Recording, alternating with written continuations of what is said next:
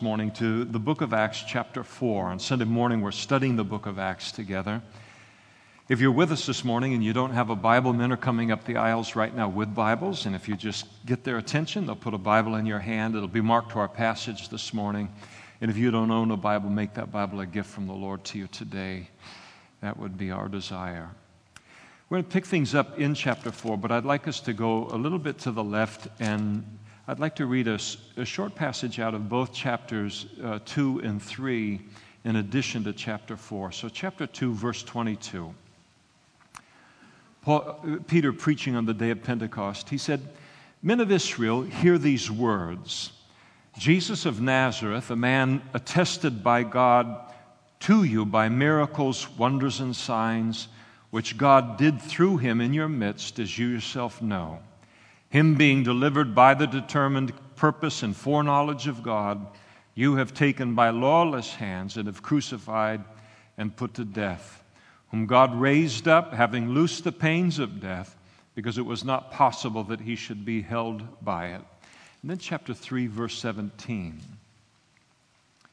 Peter speaking at the temple area following the healing of the lame man. Verse 17, "Yet now, brethren, I know that you did it in ignorance, as did also your rulers. But those things which God foretold by the mouth of all his prophets, that the Christ would suffer, he has thus fulfilled." And finally, chapter 4, verse 27.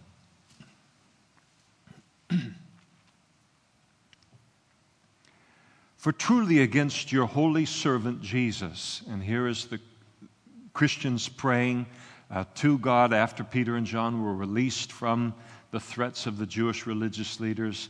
They pray to the Lord, "For truly against your holy servant Jesus, whom you anointed, both Herod and Pontius Pilate with the Gentiles and the people of Israel were gathered together to do whatever your hand and your purpose determined before to be done." Let's pray together. Father, thank you so much for these little couplets in chapter 2 and 3 and 4. And we thank you for the wonderful truth and the great truth that is bound up in each one of them. And Lord, we pray for a miracle, wonderful, wonderful miracle of your Spirit, just the way that you do.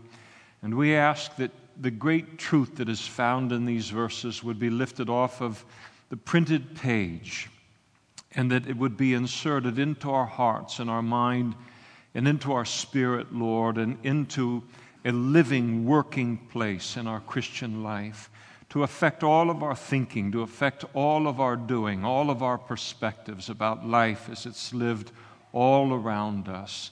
And we pray and ask you to do this in Jesus' name. Amen. Please be seated. The world that we're living in today is candidly, I think, in the minds of anyone who's paying attention, a very, very scary place. There are the wars that dominate almost all of the Middle East. There are the armed conflicts that are going on, not just nation against nation, but civil wars occurring within nations that are literally filling and occurring all around the world. ISIS continues its growth in terms of its influence and its power, and with the sense that, and as they're growing in power, there's the recognition that even ultimately, if some power in the world rises up and cuts off the head of their authority and their power, that ultimately all it will do is just serve for some new group, perhaps even worse than them, to rise up and take their place.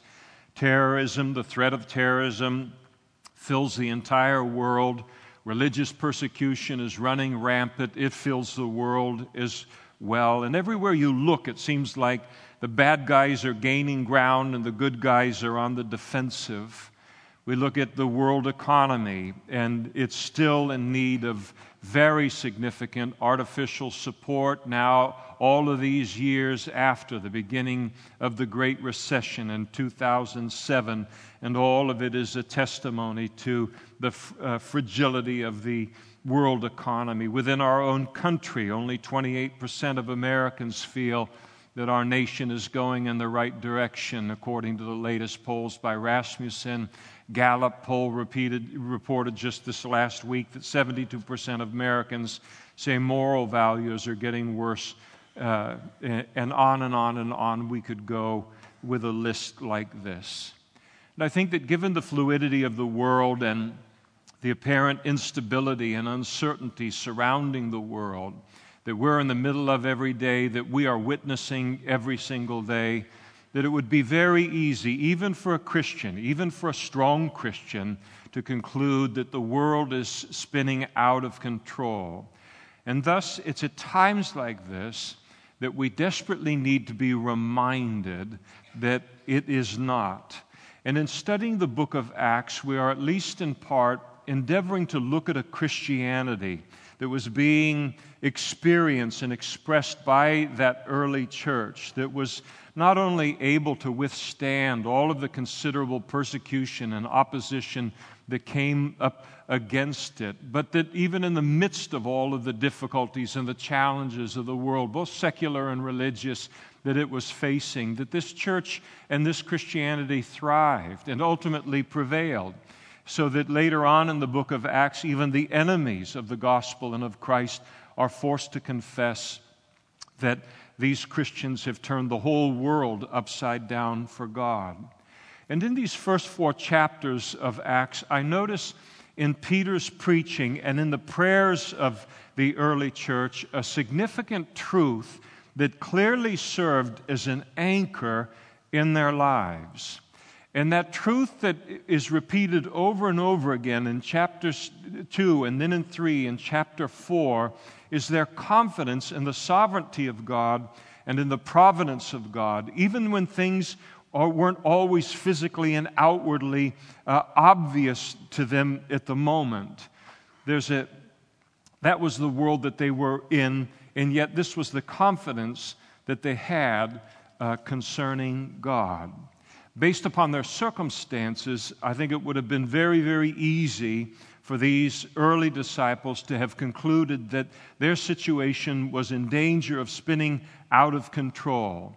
For simply being used by God to heal a lame man and then preach the gospel to a crowd that had assembled as a result, resulting in 5,000 people being saved, they've now attracted the attention, the unwanted attention, by the way, of the very hostile Jewish religious community and establishment in Jerusalem at the time, the very religious establishment that played a very significant part in the crucifixion of Jesus.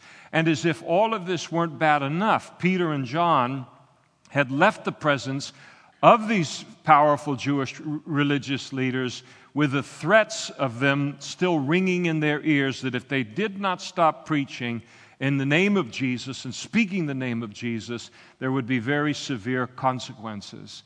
In verse 21, when it declares that they further threatened Peter and John, that phrase further threatened there, it carries the idea of a pounding, the sound of ocean waves hitting the beach, the crashing of waves. In other words, when they were standing before these religious leaders, the threats that were meted out against them were meted out forcefully and powerfully against Peter and John. These threats had been made known. And what Peter, John, and the rest of the disciples fell back on at that time was the reassurance of God's sovereignty and of His providence. It was a backstop in their life. So it raises the question, what does the sovereignty and the providence of God mean? What did it mean to them? And what is it supposed to mean to us in our Christian lives in the age in which God has called us to worship Him and to live for Him and to serve Him? I think it's important to know that entire books have been written in an attempt to define the sovereignty of God and the providence of God, and you could spend almost all of your life reading these books and exploring these great themes, and I have no doubt that the time would be very, very well spent. But this morning, I want to keep things very, very simple and with no intention of being exhaustive with the themes, but just accurate insofar as they apply to a word of encouragement this morning that's on my heart. The Bible teaches that God is sovereign, and the word sovereign means principal. It means chief. It means supreme. Norm Geisler speaks of the sovereignty of God and puts it this way. Theologically, sovereignty refers to God's complete control of all things. God is the creator of all things, and as the creator of all things, He is infinitely greater than His creation. There are only two things in all of the universe. There is the creator and there is the creation. There is God and there is the creation. And God is the creator, and as the creator, He is infinitely greater than His creation. But more than that, all of creation rightly belongs to Him. And as creator, He has absolute authority to rule and to control His creation. David wrote about it in Psalm 24, verse 1, and he put it this way: "The earth is the Lord's, and all of its fullness, the world and those who dwell therein." And so sovereignty is something that God is. He is almighty. He is not partially mighty. He is almighty. And as a result, nothing or no one can oppose Him and His purposes in any way with the hope of being successful. The gap between the Creator and the creation, the gap between God and everything else, is infinite in every way, whether it has to do with knowledge or wisdom or power. There is an infinite gap between God and His creation. God is almighty. But God's sovereignty is also purposeful, which brings us then to His providence. And the providence of God is the outworking of God's sovereignty. The providence of God is God's sovereignty in action. That is, God not only created the heavens and the earth and all that is in them, but He is then also actively involved with that creation.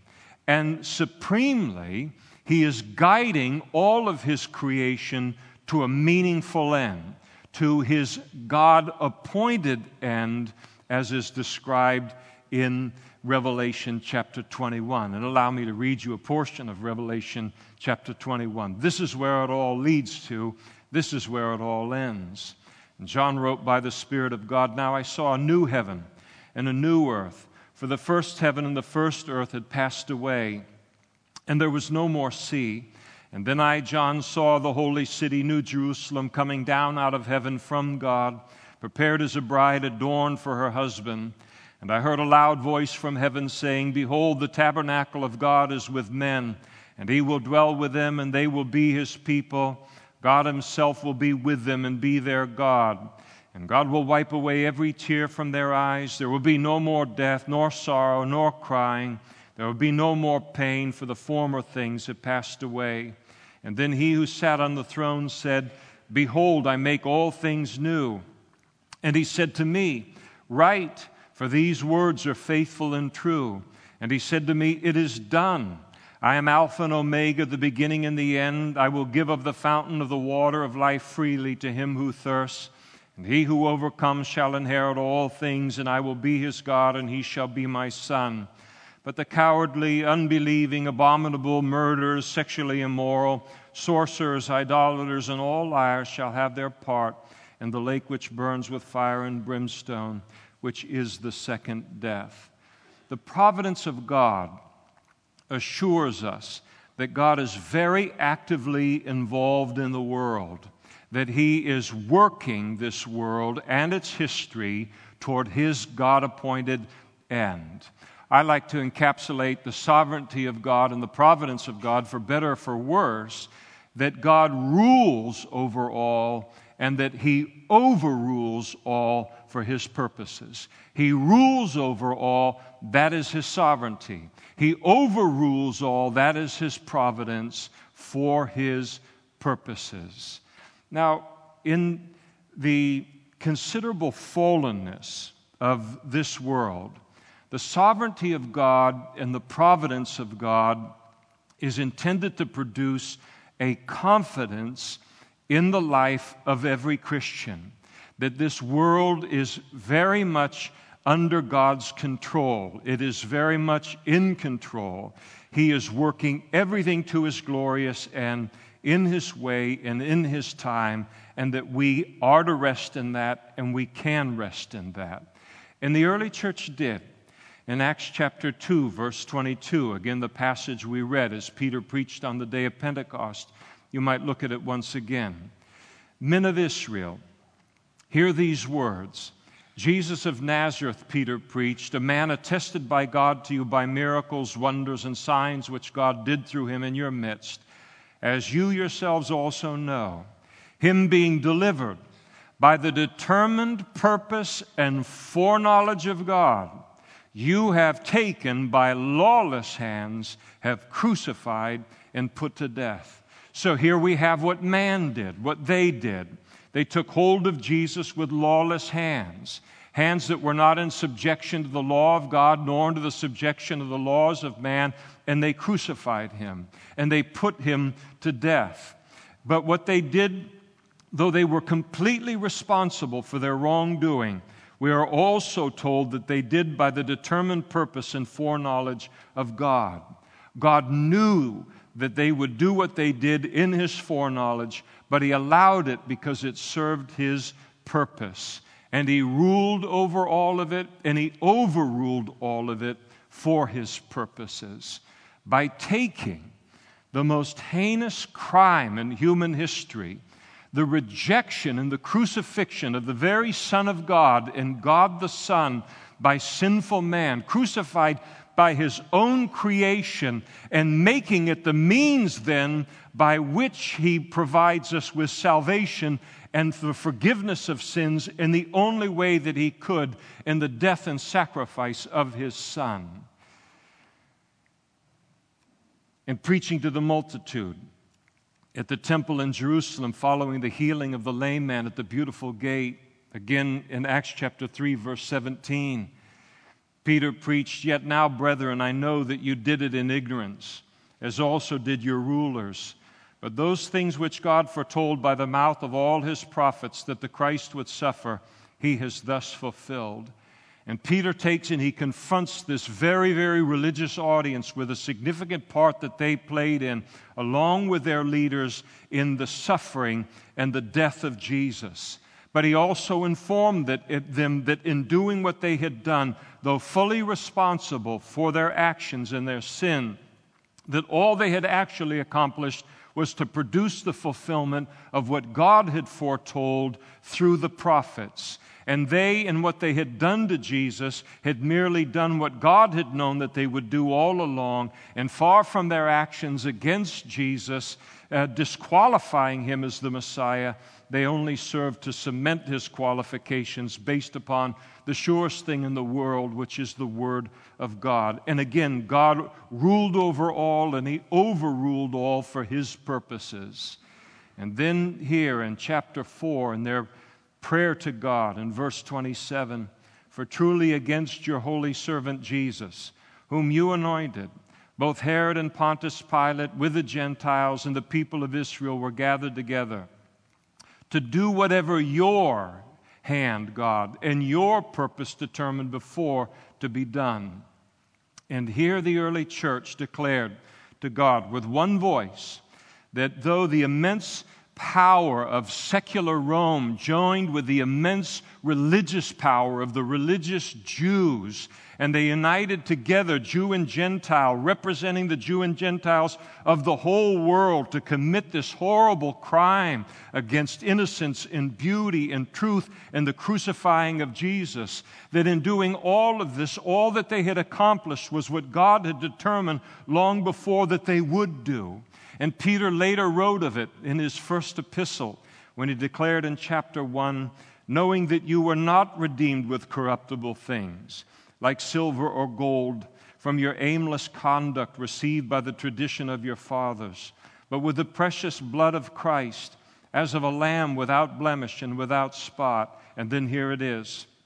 He indeed was foreordained before the foundation of the world, but was manifest in these last times for you. In Revelation chapter 13, verse 8, Jesus is referred to as the Lamb who was slain before the foundations of the earth. Not merely at Calvary, much later, but before the foundations of the world. Because this plan of salvation and every element of it that yet reaches out into the new heavens and the new earth had been put into place by God, not only long before Adam and Eve sinned in the Garden of Eden, but long before the creation even of the heavens and the earth. And God, in His foreknowledge, had known what Adam and Eve would do, and He provided for it long before it ever occurred. And God the Father, when He stood in that Garden of Eden, He wasn't surprised by the fall. And as He looked over the wreckage of the fall of Adam and Eve in that garden, He didn't wring His hands and wonder, what a shock, what am I going to do now? But knowing full well that the fall would occur, and knowing full well that it would occur, why did He proceed anyway?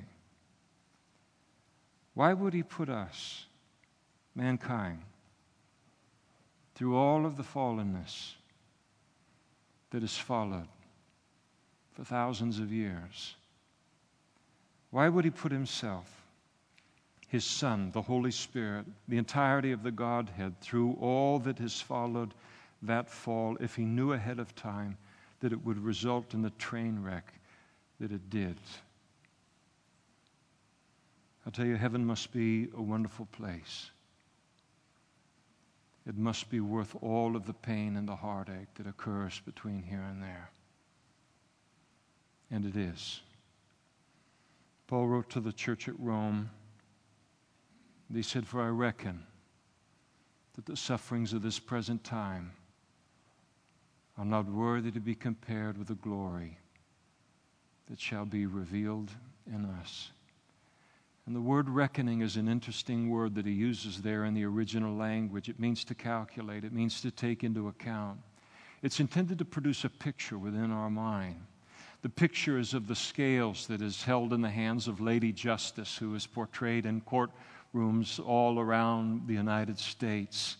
And there she has this ancient version of the scale, not an electronic version, an ancient version of it, where they would take and pile a certain amount of whatever on one side of the scale and then a comparable amount on the other side in order for it to weigh out. And the Apostle Paul looks at this and he says, if you were to take all of the suffering that any of us will ever endure in the course of this lifetime and put it on one side of the scale, that suffering is not worthy to be compared with the glory that will be revealed in us as Christians. You can take all of that suffering and put it on one side, and not only will it not weigh out evenly with what the glory that shall be revealed, what will be our future in heaven. He said it's not even worthy to be compared one with the other. There is no comparison between the two.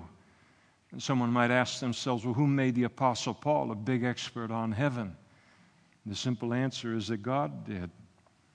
And Paul wrote to the church at Corinth, and he said, it is doubtless not profitable for me to boast. I will come to visions and revelations of the Lord. And then speaking of himself, he said, I know a man in Christ. He'd kept it quiet for 14 years. I know a man in Christ 14 years ago, whether in the body I don't know, or whether out of the body I don't know, God knows. And such a one was caught up to the third heaven.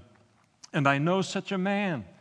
Whether in the body or out of the body, I don't know. God knows how he was caught up into paradise and heard inexpressible words which it is not lawful for a man to utter. He said, I'm not even going to try and describe what I saw. in my visitation to heaven, whether by vision or whether God took me physically up into there. I can't be sure myself, he said. I won't even attempt to describe what I saw. He said it won't even be lawful for me to attempt in any human language to describe what it is that I heard. I would only do an injustice to what it is that I've seen and what I've heard. Of our coming eternity as Christians, we're told by Paul, again as he writes to the church at Ephesus, chapter 2, he said, "But God, who is rich in mercy, because of his great love with which he loved us, even when we were dead in trespasses, made us alive together with Christ. By grace you've been saved, and raised us up together and made us sit in the heavenly places in Christ Jesus." Our salvation is so sure, God speaks of it in the past tense. And for what reason? That verse 7, the first word, is a reason word in the passage. The word that.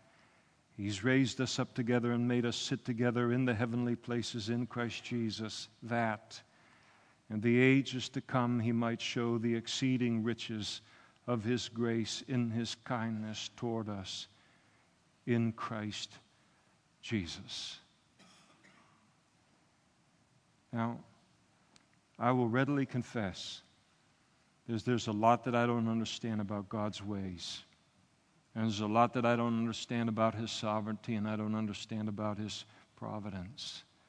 But I don't have a problem with mystery, because anytime you have the finite, me and you, in a relationship with the infinite, God, then that means you and I are going to have to get used to mystery. As the old saying goes, a God that's small enough to understand is not big enough to worship, and it's true. Because if he is small enough for me to understand his fullness, his ways, his providence, his sovereignty, if I can wrap my mind around God in his entirety, then that makes him smaller than my mind, and thus it makes him smaller than me. And why would I worship someone or something that is smaller than me? It would be illogical and it would be useless. The fact of the matter is that concerning any subject that we would like to engage God on, and Job tried to, by the way, after we have hit the limit of our understanding, his knowledge of the subject goes infinitely beyond it. And we use a phrase today to describe the point at which something disappears or ceases to exist, and we've referred to that as the vanishing point.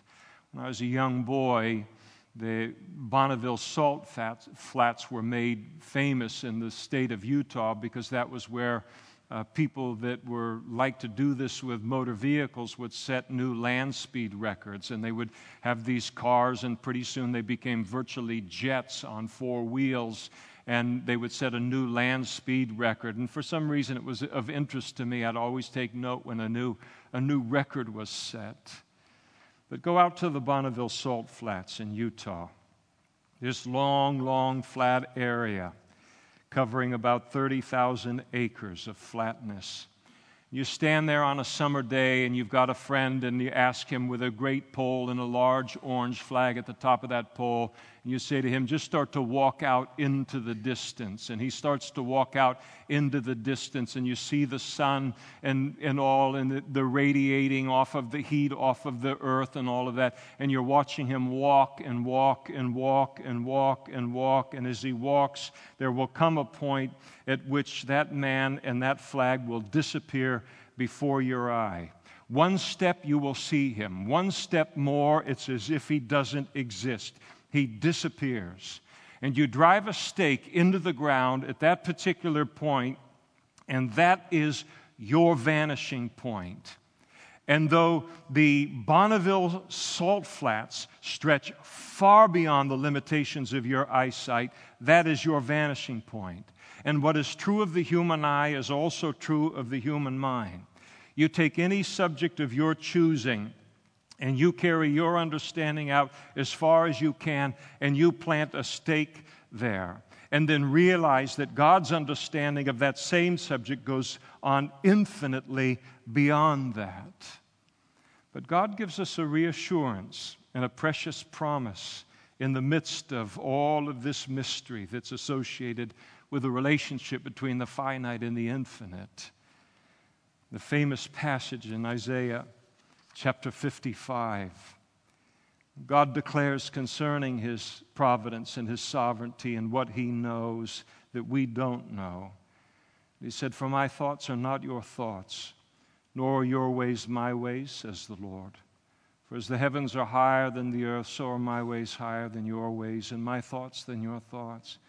For as the rain comes down and the snow from heaven, and do not return there, but water the earth, and make it bring forth and bud, that it may give seed to the sower and bread to the eater, so shall my word be that goes forth from my mouth. It shall not return to me void, but it shall accomplish what I please, and it shall prosper the thing for which I sent it."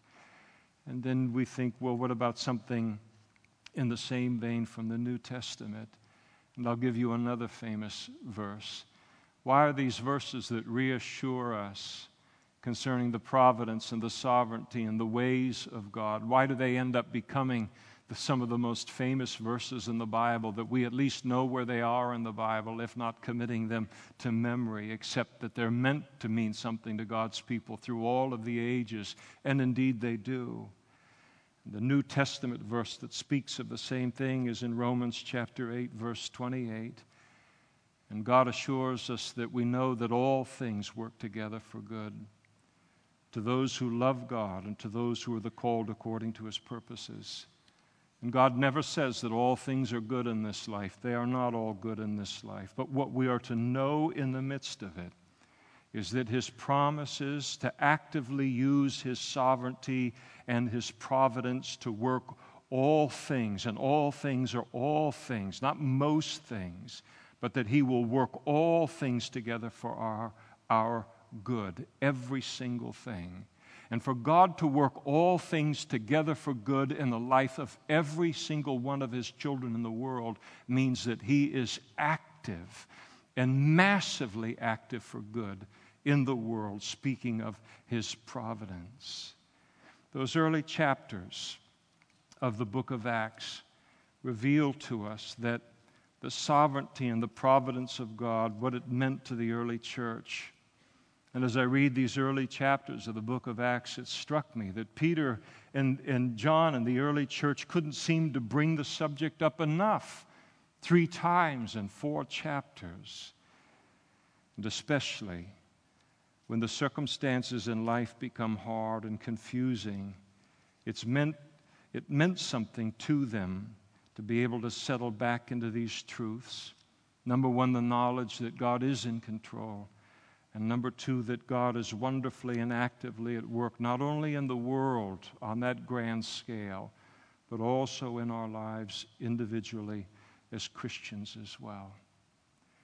And so here you sit this morning.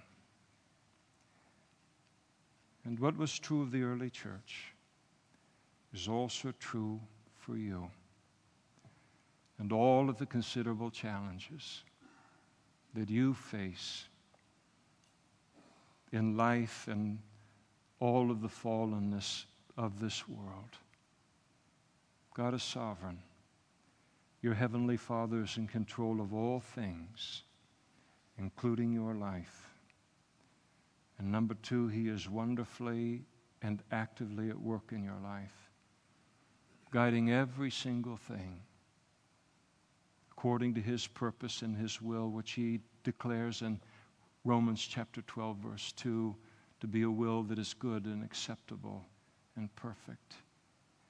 And as we allow those 2 great truths to settle upon our hearts and upon our minds this morning, they will provide us with a confidence and with a comfort that every child of God is in need of, and the considerable fallenness of the world around us and the considerable fallenness that we are faced with yet inside of us each and every day.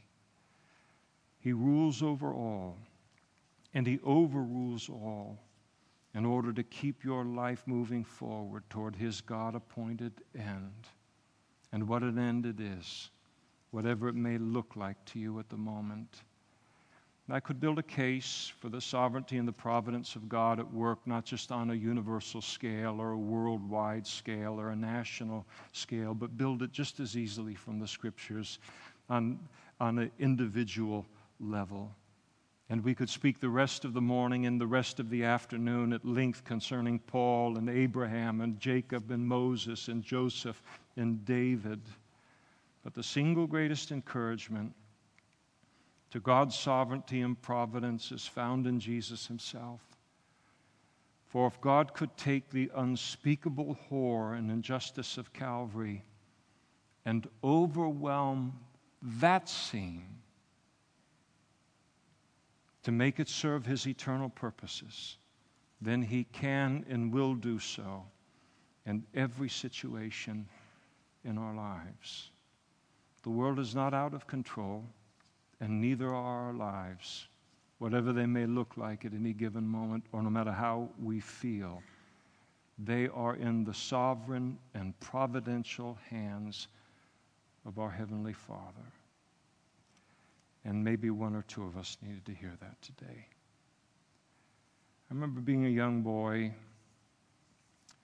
8 or 9 years old.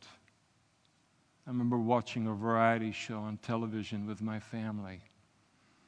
To watch television with my family at that age was to huddle around a 13-inch black and white television in the living room, all 6 of us. And on this variety show that was playing, I think it was Louis Armstrong or someone like him, sang the song, "He's Got the Whole World in His Hands." And I remember as a young boy, long before I'd given any kind of consideration to God, and certainly long before I ever gave my heart and my life to God, I remember listening to that man sing that song on that television, and I remember being very affected by the song, and especially the first 2 stanzas of it. He's got the whole world in his hands. He's got the whole world in his hands. He's got the whole world in his hands. He's got the whole world in his hands. And then the second stanza goes on to say, he's got the little bitty baby in his hands. He's got the little bitty baby in his hands. He's got the little bitty baby in his hands. He's got the whole world in his hands. And I don't know why that they did. That song impacted me in the way that it did, except that life for me as an 8 or a 9-year-old boy was to be in the middle of something that was very, very uncertain and a very, very frightening section of my childhood, and certainly for my brothers and sisters. And I desperately needed to hear it, and I'll tell you, it comforted me. And I went around singing the song in my heart and in my mind. The fact that God has the whole world in his hand, and also that he has the little bitty baby in his hands. That someone was big enough and powerful enough to be in control of this big, crazy old world that I was living in, and yet at the same time to be loving and tender enough to be concerned about a little baby. It met incredible needs inside of my heart. He's got the whole world in his hands. And thus we can take a deep breath as Christians and relax in the midst of it. He's got the itty-bitty baby in his hands. And so he has your life in his hands as well. And these truths were strong reassurance that anchored the hearts and the minds of the early church. And my prayer is that they would anchor our hearts as well in the age in which God has called us to love him and to serve him and to turn the world upside down for him. Let's stand together and we'll pray.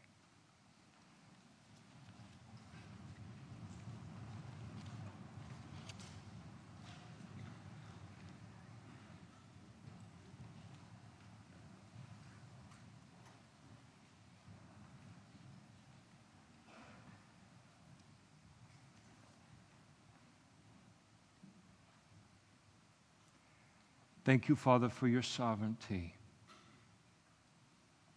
And thank you for your providence. We thank you that they are more than theological terms. or subjects just to be academically explored.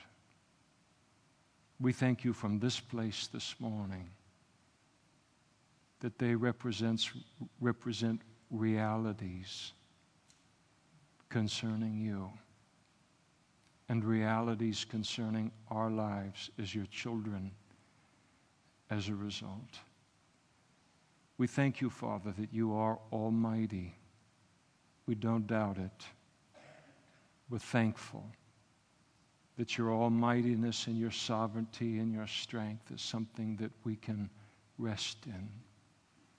And we thank you for your providence this morning, that you're not just almighty but keeping yourself at a distance, but you are actively involved in this world and in our lives. And Lord, I pray and we pray that those two great facts that were such an anchor to the early church, that were intended to bring perspective in all of the uncertainty and all of the craziness of the world that they were living in, both secular and religious, that they would accomplish the same thing in our hearts today, to give us peace, Lord, to help us to realize and to process life in this world in a way that is accurate.